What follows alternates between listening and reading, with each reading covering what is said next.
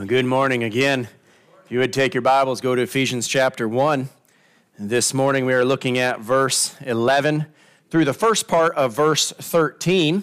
When I started into Ephesians 1, I had this great three-part outline: the plan of God for the church, the price of the church, which we looked at next week, and then the protection of the church. And then I got to verses 11 to 13 and realized I got to add another little part in here. So today we have the praise of God in the church, that largely coming from verse 12 at the end, where it says, we who first trusted in Christ should be to the praise of his glory. If you were to ask a kid what his two favorite days of the year are, you would probably hear these two at the top of every list in some way: Christmas and his birthday. Why? Why those two things? Why those two things that are highlight a kid's year? Because those are 2 days of the year when he gets to receive gifts, all right? You get to get things. Now, let's not just blame kids, right?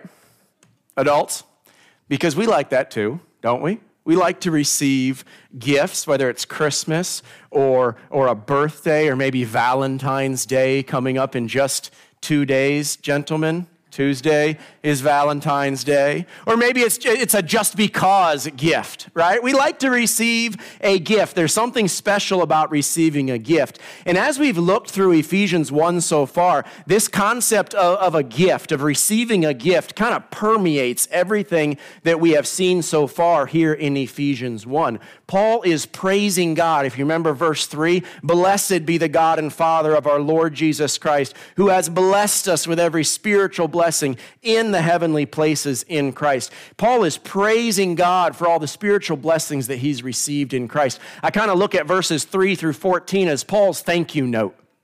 He's writing a thank you note to God for all that he has blessed us with, all that he has received here. The goodness of God just radiates through these verses in the gifts that he has given to us. If you review some of these, you see in verse 4, you have the gift of being chosen in him before the foundation of the world, a gift of his grace, because we couldn't have to be of grace. We didn't and couldn't do anything to earn it. Verse 6, we see the gift of being made accepted in the beloved, being made accepted in Christ. We couldn't make ourselves acceptable. We had to be made acceptable. That's a gift of his grace. Verse 7, we see the gift of redemption and forgiveness through Christ's blood. John 3:16 tells us that God so loved the world that he gave. What did he give us? He gave us his Son, whom through his shed blood we receive forgiveness and redemption. So this idea of a gift. Verse 9, just last week, we saw that God gives us the gift of understanding the mystery of his will. We can understand the mystery of his will. God has revealed himself to us. Note, please, that's not something that he had to do. He chose to do that. He gave us a gift of revelation, the understanding of what God has revealed. Now, he hasn't revealed everything to us, but what the understanding of what he has revealed to us is a gift of his grace. Jesus said this, in fact, in Matthew 16, verses 15 to 17, just a great passage there. Jesus, if you remember there in Matthew 16, he asks his disciples, who do you think that I am? Who do you think that I am? And Peter gives this great response. Remember what he says? You are the Christ, the Son of the living God. And Jesus says, wow, Peter, you are smart. No, he doesn't. Jesus says, blessed are you, Simon Bar-Jonah, for flesh and blood has not revealed this to you, but my Father who is in heaven. See, Peter did not figure out who Christ was on his own. He didn't. He didn't put together one of those big mystery boards you see in the Sherlock Holmes movies, right? Where it's got the pins and the strings and the pictures here and all this. And Peter's, sitting in his room and he's putting all these things together. No. It says that God gave him the understanding of who Christ was. And what is that? A gift of his grace. That's what we pray for every day. That's what I pray for in studying a message, and I hope you do as you hear a message. God, give me the understanding so that I can hear and understand what happens. That's what happened to Lydia in Acts 16, where it says God opened her heart to hear the things that Paul was speaking. Why does that have to happen? 1 Corinthians 2:14. The natural man cannot receive the things of the Spirit of God. He cannot discern them. They are foolishness to him. But by God's grace, guess what? We have understanding. We can understand the things of the Spirit of God. 1 Corinthians 1:30 says, of him, talking about God, so of God, we are in Christ Jesus. Of God, we are in Christ Jesus. Why? The next verse says, he who glories, let him glory in the Lord. It's this right here. Why are you in Christ? Because of God, so that you give all the glory to God. So here in Ephesians 1, you see that God's gifts of grace to us are just a millionfold. You could just keep going and going. And that's what Paul does. Remember, it's one sentence in the Greek. And he kind of just keeps adding more. These run-on sentences, he just keeps going. And we are to praise God for them now and always. Well, we come to verse 11, and we see another of the many gifts of God's grace. He says in verse 11, in him also. Paul's kind of like, oh, hey, I just thought of another one. Here's another one. In him also we have obtained an inheritance. In him also we have obtained an inheritance, being predestined according to the purpose of him who works all things according to the counsel of his will, that we who first trusted in Christ should be to the praise of his glory. In him you also trusted after you heard the word of truth, the gospel of your salvation. According to verse 11, one of the gifts we've been given in Christ is an inheritance in Christ. Well, what is an inheritance? What is an inheritance? Here in an earthly way, we would think of it as usually property or possessions of some sort that upon the parent's death pass on to the children.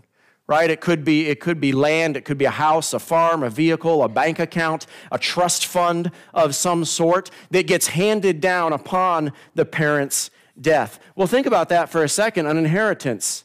Is that something we work for or we earn? It's not. We get it by nature of being born, right? By nature of being born into that family, you are set up for an inheritance. By nature of being born into the family of God, you are set up for a spiritual inheritance. Now, the English phrase here in verse 11 that says, we have obtained an inheritance, is actually just one word in the Greek, eklotheramen. It's the only place that it shows up in the New Testament. And it can actually be translated at least two different ways. All right? Two different things that it can mean. One, it can mean we obtained an inheritance, as it's translated here, and probably in most versions or most translations that you have, it means we obtained an inheritance. But it can also mean that we were made an inheritance. We were made to be an inheritance by God. You say, what does that mean? It's got to be one or the other, right? No, it doesn't. Because actually both are accurate scripturally. We are both obtaining an inheritance and we have been made an inheritance. Think back to John 17. We are the inheritance of Christ because the Father has given us to the Son as a gift to the Son. We also obtain an inheritance in Christ. In essence, all of the blessings that are now, we see here in verses 3 to 14, and the blessings that will be ours in eternity. So both of those things can be true. 1 Peter chapter 1, verses 3 to 5, help us to understand this. John Pinter was going through this in his Sunday school this morning, and it's amazing how 1 Peter 1 and Ephesians 1 overlap so much. But to help us understand this idea of obtaining an inheritance, 1 Peter 1, verses 3 to 5. Blessed be the God and Father of our Lord Jesus Christ, who according to his abundant mercy has begotten us again to a living hope through the resurrection of Jesus Christ from the dead, to an inheritance incorruptible and undefiled, and that does not fade away, reserved in heaven for you, who are kept by the power of God through faith for salvation, ready to be revealed in the last time. So you are both an inheritance to Christ, and you have an inheritance awaiting you in glory. That's incredible. Can we say that's the best of both worlds? Both now and then? Now notice how Paul speaks of it here in verse 11. He says we have obtained an inheritance. Yet a lot of the glory of our inheritance is still for us out there. Paul speaks with it, though, with absolute certainty, as if it is already here. Why? Because there's no doubt that all those who are in Christ will be brought to the full realization of their inheritance. That's the security that we have in Christ. Your inheritance, you didn't earn it. Here's a good part about our spiritual inheritance. You don't have to wait until the Father dies to get it. You would be waiting a very long time. You realize that? If you had to wait for the Heavenly Father to die in order for you to get your inheritance, good luck. You get it by being born into the family of God. You are made a joint heir with Christ, with your other brothers and sisters in Christ. And here we have this inheritance. It's just one of the manifold gifts of God's grace. Well, it says in verse 11, we have obtained it. We have to ask the question, how have we obtained it? How have we obtained any of the gifts that we have received? How have we obtained any of these things that have come to us? Well, there's two ways, two perspectives that Paul gives here at the end of verse 11 and then in verses 12 and 13 as well. The first thing he says, you've obtained this basically from God's perspective. Look at the last part of verse 11. He says, in him we have obtained an inheritance, being predestined according to the purpose of him who works all things according to the counsel of his will. So from God's perspective, he says that according to the purpose of him who works all things according to the counsel of his will, we were predestined to obtain it. Very similar to the wording in what we see up in verse 5. So God's eternal plan from before the foundation of the world included you receiving an inheritance in Christ. It's part of his decreed will for us. Now I want to focus on the last phrase in verse 11 where it says, according to the purpose of him who works all things according to his will. I think that's extremely helpful in us understanding what that means. See, remember, God's work in our salvation now, according to this, his purpose is always been according to the counsel of his will, which has always been determined. Because remember, God sits outside of our limitations. He sits outside of our box of time. He doesn't get new information like we do. Therefore, God is never coming up with his will as he goes. His will has always been determined. It's always been established. See, there's nothing in him that as he goes, he has to adjust. No, he already has it all in place. James 1:17, every good gift, every perfect gift comes down from above, from the Father of lights, with whom there is no variation or shadow of turning. Malachi 3:6, for I am the Lord, I do not change.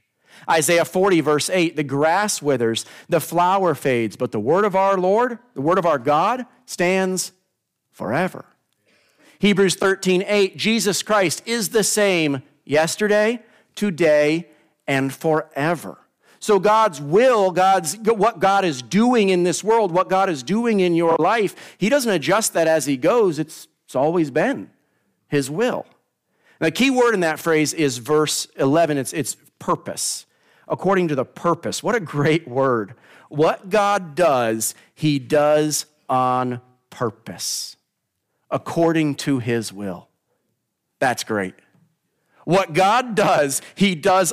God always works with a purpose and on purpose. We just covered this big series in Esther, right? And you could say that's one of the themes of the entire book. That what God did in the story of Esther was always on purpose. He put this person in place, knowing this was coming. He did this, knowing that person was going to say this. He did this over. It was all according to his plan. It was completely providential and sovereignly ordained. God is never whimsical. He is never arbitrary. There is nothing haphazard in God. There is nothing, absolutely nothing left to chance. He always works now according to his eternal purpose that has been established. Here's the best part. You ready? Best part. You, chosen in him before the foundation of the world, are a part of the eternal purpose of God. That's powerful. You, chosen in him before the foundation, measly little me, right? And none of us, we're not that great on our own. And yet God, because he has put us in Christ, has made us accepted, and he's made us a part of the eternal purpose of God. God's actions on your behalf today are him carrying out what he has always planned to do in you. He's working now according to his eternal purpose and his eternal plan. Psalm 139:16 tells us this. Psalm 139:16, it says, your eyes, the psalmist is talking about God, your eyes saw my substance, yet being unformed. I wasn't even put together yet. And in your book, they all were written, the days fashioned for me, when as yet there were none of them. God is in control. So why do we obtain an inheritance? Because God works according to his perfect purpose that works out all things according to the perfect counsel of his will. This gift of salvation, the correlating blessings that we've seen throughout this Ephesians 1, it's all been done according to his plan and his desire to do so. That's salvation. That's obtaining our inheritance from God's perspective. He says that there in verse 11. Now, here's the point, right? Because we've talked about this a lot recently. Here's the point where someone may interject with a question, a very good question. You say, okay, I see God's perspective, I see God's plan, I see what he does. I have a question. What do I do? Where do I fit in this? What do I do? That's a great question. Since the focus of Ephesians 1 is God's actions on our behalf, and what God sovereignly does, it can seem like we are super passive in this whole process, right? God is, God does, God blesses, God gives. Do we do anything? Do we think? Do we act? Do we react? Well, what do we do? Are we just like a blob of slime that jiggles when it's touched? Or can I actually do anything? I hate slime. I hate silly putty, that stuff. Because I'm always the one, when the boys come home with it, that is the one who has to dig it out of the carpet. You've been there, dads. You've been there. You know what I'm talking about. If any of you ever give the boys for their birthday or something slime, it will be the last time I talk to you. But you have that little slime, right? And the guys play with it, and you stretch it out, and you do this, and you do that. But it does nothing on its own, does it? It just sits there. And if you poke it, it'll kind of go, and then it'll settle back down. And sometimes we can look at a passage like this, and up to this point in the passage, we think, okay, we've gone heavy on the sovereignty of God, right? The heavy on what God has done. Why? Because that's what the text tells us. God chooses, God predestines, God makes us accepted, God redeems and forgives, God reveals, God purposes all things. The text tells us about God's sovereignty. And if you're feeling at this point like a blob of slime that just jiggles when it's poked, these next verses are for you. Take heart. Because he's shown us this is, from God's perspective, his sovereign control. And now he starts to tell us, verses 12 and 13, our response to that. So the first perspective is he predestines, he purposes according to his will. Here's the second one from the human perspective, verse 12, verse 13. That we, who first trusted in Christ, should be to the praise of his glory. In him you also trusted, after you heard the word of truth, the gospel of your salvation. Here's the human perspective. You ready for it? We went through God's perspective. Here's the human perspective. He says, you believe. You trust. You have faith. Our response finally shows up here in the text. It finally comes. What am I supposed to do this whole time? He says, believe. In response to God's work in you, God's work through you, God's work around you, what do? He says, trust him. Trust. We believe and we therefore receive. The salvation promises and goodness of God are only ours by faith. You must have faith in Christ. That's your perspective. That's your side of things. For by grace you are saved through faith. Believe on the Lord Jesus Christ, and you will be saved. He that believes is not condemned, but he that does not believe is condemned already. You have a responsibility to believe in Christ, because without faith, it is impossible to please God. Salvation is obtained by faith in Jesus Christ alone. Romans 10, 9 and 10, it says, if you confess with your mouth the Lord Jesus and believe in your heart that God has raised him from the dead, you will be saved. For with the heart one believes unto righteousness, and with the mouth confession is made unto salvation. I invite you today, if you are lost in your sin today, and you are hearing the truth of the gospel, you must respond to that truth by faith. Throwing yourself at the feet of Christ, knowing that I cannot save myself, but I trust in what you have done. I trust in you for the forgiveness of my sins and the salvation of my soul. You can do that in your seat now. You can talk to somebody afterwards. You must come to faith in Christ. There's no magic formula. There's no thing that you have to do. There's no specific prayer that you have to pray. You simply turn yourself over to God and you say, I fall into your mercy. I fall into your grace. I am a sinner. Christ is perfect. He paid the way for me, and I trust him by faith. Faith in Christ is essential for every single person. Essential, absolutely essential for every single person, and Paul proves it. Look at verse 12.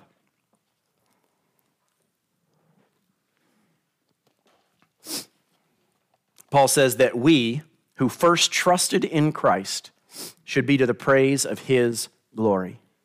Now, we or us in this passage is a very common theme. You look back through there, you're going to see we, you're going to see us several times. All right? And it's talking about the believers. But here in verse 12, the we is qualified by the next phrase. So he says, we who first trusted in Christ. Okay, who are the ones then that first trusted in Christ? Who Paul is referring to here in verse 12 is the Jewish people. He's referring to Jews. That's why he's part of the we, because he is a Jew. And in God's eternal plan of salvation, the Jews had first access to the gospel. It's just how God set it up to happen. Romans 1:16, I am not ashamed of the gospel of Christ, for it is the power of God to salvation for everyone who believes, for the Jew first, and also for the Greek. See, the Jews received the blessings and opportunities of the gospel long before the Gentiles did. In fact, in Matthew 10, right after Jesus commissions his 12 apostles, he tells them, he says, don't go to the Gentiles. Don't go to the Samaritans. Go to the lost sheep of the house of Israel. Why? That was God's plan for salvation at that period of time. However, the Jews were not guaranteed salvation because they were Jews. You say, well, the gospel went to the Jews first, so the Jews are saved, and then it went. No, the Jews were not guaranteed salvation because they were Jews. They were offered the gospel first, and yet Paul reminds us here in verse 12 that they had to do what for salvation? Believe. Trust, have faith in Christ. There are no free passes to heaven. Every single person must believe in Christ. There is no salvation outside of faith in Christ. It does not matter if you are Jew or Gentile, man or woman, rich or poor, tall or short, blue hair, pink hair, or no hair. You must believe in Christ. Paul tells us that. Now, the Jews, as you know, in large part rejected the gospel. Christ came unto his own, John 1, and his own did not receive him. Didn't want anything to do with him. Now, there was a remnant of Jews who believed. Remember, Paul was part of those. There's a few Jews here and there that did believe. Paul was a part of that remnant who believed. Now, did Paul look like he was going to be part of that remnant initially? Not at all. God's grace got a hold of him, and then he believed. Now, notice what Paul says here, verse 12. This is a powerful phrase. He says that the Jews believed to the praise of his glory. We believed, we who first trusted in Christ should be to the praise of his glory. What a phrase. God gets the glory for salvation. Every time. Jews are saved to the praise of his glory. Gentiles are saved to the praise of his glory. Every single person is saved to the praise of his glory. It seems here in verse 12 that Paul is hinting at the reason that we are saved. The reason we are saved. Why are we saved? Why am I saved? You look at the answer every Sunday. It's right here. To the praise of his glory. That's the reason you are saved. See, I'm not saved because I am so important. I think we get that mixed up sometimes. Well, it's because God just loved me so much and he just had to have me. No, you're saved to his glory. Not because you're important, but because he is important. Now, does God love you very much? Absolutely. But it's not about you and your glory and how good you are. That's why it's about his glory. That's why he saved me. That makes him the hero of the story. Not me. I'm saved because of God is glorified. Here's the best part. I know I've said that like 4 times, so I think we have like 4 best parts now. I'm sorry. Just keep up with that. God is glorified every time someone is saved. Every single time someone is saved. Why? Because every saved person is an example of someone who didn't deserve it, couldn't earn it, but got it anyway. And who can get the glory from that except for God? You didn't deserve it, you couldn't earn it, but here we are. To God be the glory. It's the only way we can describe it. If then, here's the next best part. If then we are saved to the praise of his glory and not our own, it follows then that we should live to the praise of his glory and not our own. If it's true that we are saved to the praise of his glory, as it says in verse 12, and not to our own glory, it follows that we should live to the praise of his glory and not our own. See, our salvation, the power of the gospel in us, does not just save us, it also energizes us and energizes everything that we live for. It motivates everything that we do. The God who saved us is the God we live for. The Savior who saved us is the Savior we live for. Romans 6:13, he says, present yourselves to God as being alive from the dead and your members as instruments of righteousness to God. That's what we're supposed to do now. You say, well, what does that look like? And hopefully in your growth groups later, you can kind of talk through this. What does it look like for me to live to the praise of his glory? What does it look like in my daily life, in my work, in my relationship with my wife, with my family, my relationship with others, my job that I do, the school that I go to? What does it look like for me to live to the praise of his glory? What we do for him, with him in mind, and not for ourselves. That's living to the praise of his glory. Colossians 3:23, it says, we work as unto the Lord and not unto men. If you're a teacher, teach to the praise of his glory. If you work at the hospital the praise of his glory. Go to church for the praise of his glory. Make dinner for the praise of his glory. Play with your grandkids to the praise of his glory. It permeates everything that we do, or at least it should. The God who saved us is the God who keeps us saved, and is the God we live for while we are saved. We are saved to the praise of his glory, and we live to the praise of his glory. Now in verse 13, we see the word you. So if the we in verse 12 is the Jews, it follows that the we in verse 13 is probably the Gentiles. So we first trusted, verse 12, that's the Jews. Then later in God's plan of salvation, he opens up the doorway to the Gentiles to believe, and he says in verse 13, in him you also trusted.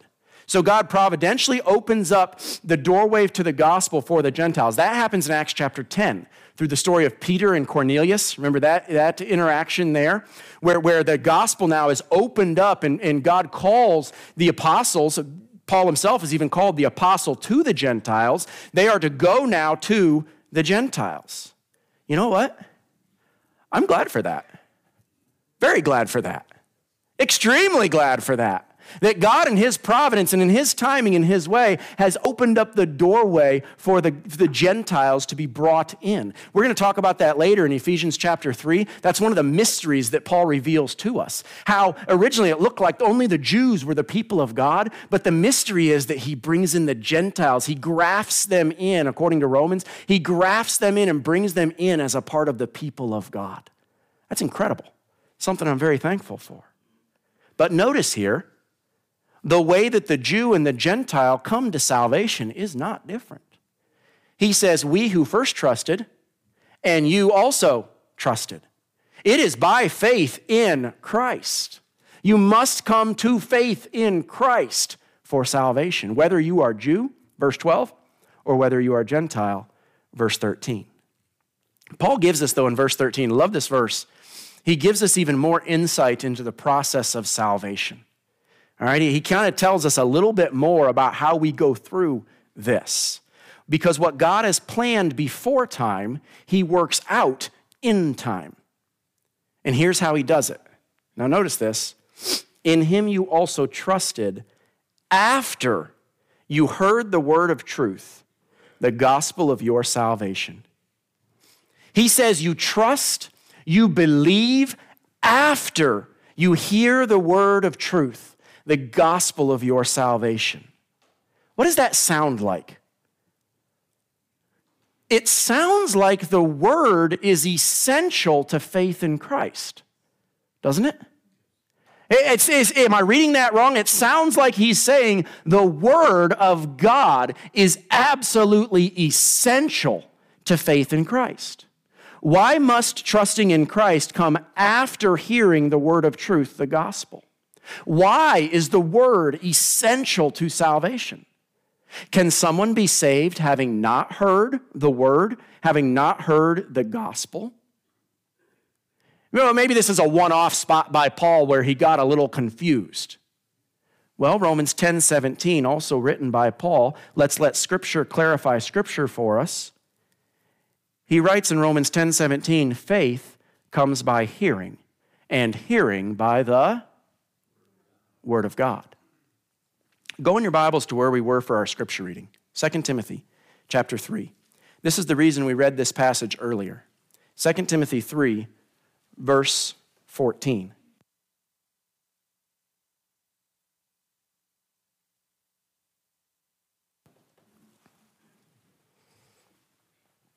Verse 14, he says, this is Paul talking to Timothy, you must continue in the things which you have learned and been assured of, knowing from whom you have learned them, and that from childhood you have known the Holy Scriptures, which are able to make you wise for salvation through faith which is in Christ Jesus.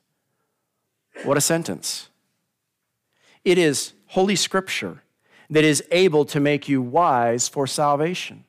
From the Word comes the knowledge of sin, the knowledge of Christ, the knowledge of the need for salvation. Folks, in the Bible, salvation is never divorced from the Word.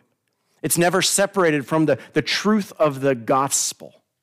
That's why I don't put a whole lot of stock into someone who says that they came to Christ through a vision or a dream or some sort of mystical experience. According to Scripture, and I've showed you 3 places so far, our coming to salvation is always connected to the real truth of Scripture. In Ephesians 1, he says, after you hearing the word, the gospel of your salvation. So he's always tying that very closely. Somebody once told me that he knew he was saved because his dad appeared to him in the corner of the room and told him he was okay. I don't buy that. Why? Well, it's absent the truth of Scripture. It's not the gospel. From the Word is the knowledge of the truth. That's why the biblical writers, the prophets, and the preachers come along and proclaim, thus says the Lord. That's why Paul in this, he goes through this. He says that the Scriptures are able to make you wise for salvation. Then verses 16 and 17, he talks about Scripture. All Scripture is given by inspiration of God. It's profitable for doctrine, for reproof, for correction, for instruction in righteousness, that the man of God may be complete, thoroughly equipped for every good work. Don't stop reading at the end of chapter 3, because he says, I charge you therefore before God and the Lord Jesus Christ, who will judge the living and the dead at his appearing in his kingdom. Preach the word. Why the word? Because through the word is the knowledge of salvation. It's not divorced from each other. Salvation, coming to Christ, is not some mystical experience where we just check our brain at the door and let God take over. No. It's something that he reveals to us through his word. And we see the truth of Scripture, and God opens our hearts, and we believe what we see. Thus says the Lord. The word means everything to us. It means everything to our faith. Therefore, preach the word. Without the word, we would not know that we are completely helpless to earn our salvation. Without the word, we would not even know that we need salvation. Without the word, we would not know of Christ's sacrifice on our behalf. Without the word, we would not know of faith in Christ. Without the word, we would be ignorant concerning the things of God. We must have the word. And here's the greatness of the grace of God again. He didn't have to reveal his word to us. He didn't have to. Nothing that painted him into a corner that said, you have to give us 66 books. He's chosen to. That's the grace of God. He also didn't have to give us the ability to understand it, but he chose to. He has chosen to give us the ability to understand it, because remember, apart from God and him making us alive, we cannot understand the word. And if you cannot understand the word, according to what we've just said, you will not come to salvation. And because, remember 1 Corinthians 2:14, the natural man cannot receive the things of the Spirit of God. Jesus told Peter that flesh and blood cannot figure these things out. They have to be revealed to you. So God supernaturally opens our eyes and hearts to the Scriptures so that we can believe in him. The fact that we have the Word and the Word brings us to faith in Christ, that's a gift. See how we've come full circle again?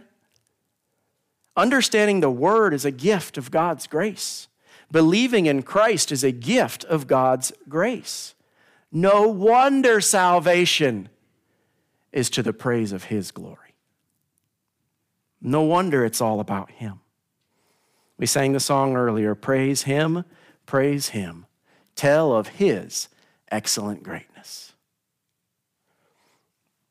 In 1721, a young man in Massachusetts was struggling to understand the things of God. But when he read 1 Timothy 1:17, God illuminated his heart for the first time, and it led him to his conversion. Here's the verse that God used in this man's heart, 1 Timothy 1:17. Now to the King, eternal, immortal, invisible, to God who alone is wise, be honor and glory forever and ever. Amen. That doesn't even sound like a salvation passage, does it? Well, it's not one we would go to, right? Hey, let me show you the plan of salvation. Let's turn first to 1 Timothy 1. But here's what the man says about Scripture and how God used that Scripture in his life. He says this, as I read the words, there came into my soul a sense of the glory of the divine being, a new sense, quite different from anything I have ever experienced before. I thought with myself, how excellent a being that was, and how happy I should be if I might enjoy that God and be wrapped up to him in heaven and be, as it were, swallowed up in him forever. It was the truth of Scripture that brought belief to that young man's heart. That man, Jonathan Edwards, became one of the foremost theologians in American history. Through the power of the Word, God brings him to salvation. Folks, God does a work in us through his Word, through his power, and he draws us to believe in Christ. And we are to do what? Praise him for it, to the praise of God's glory. Let's pray.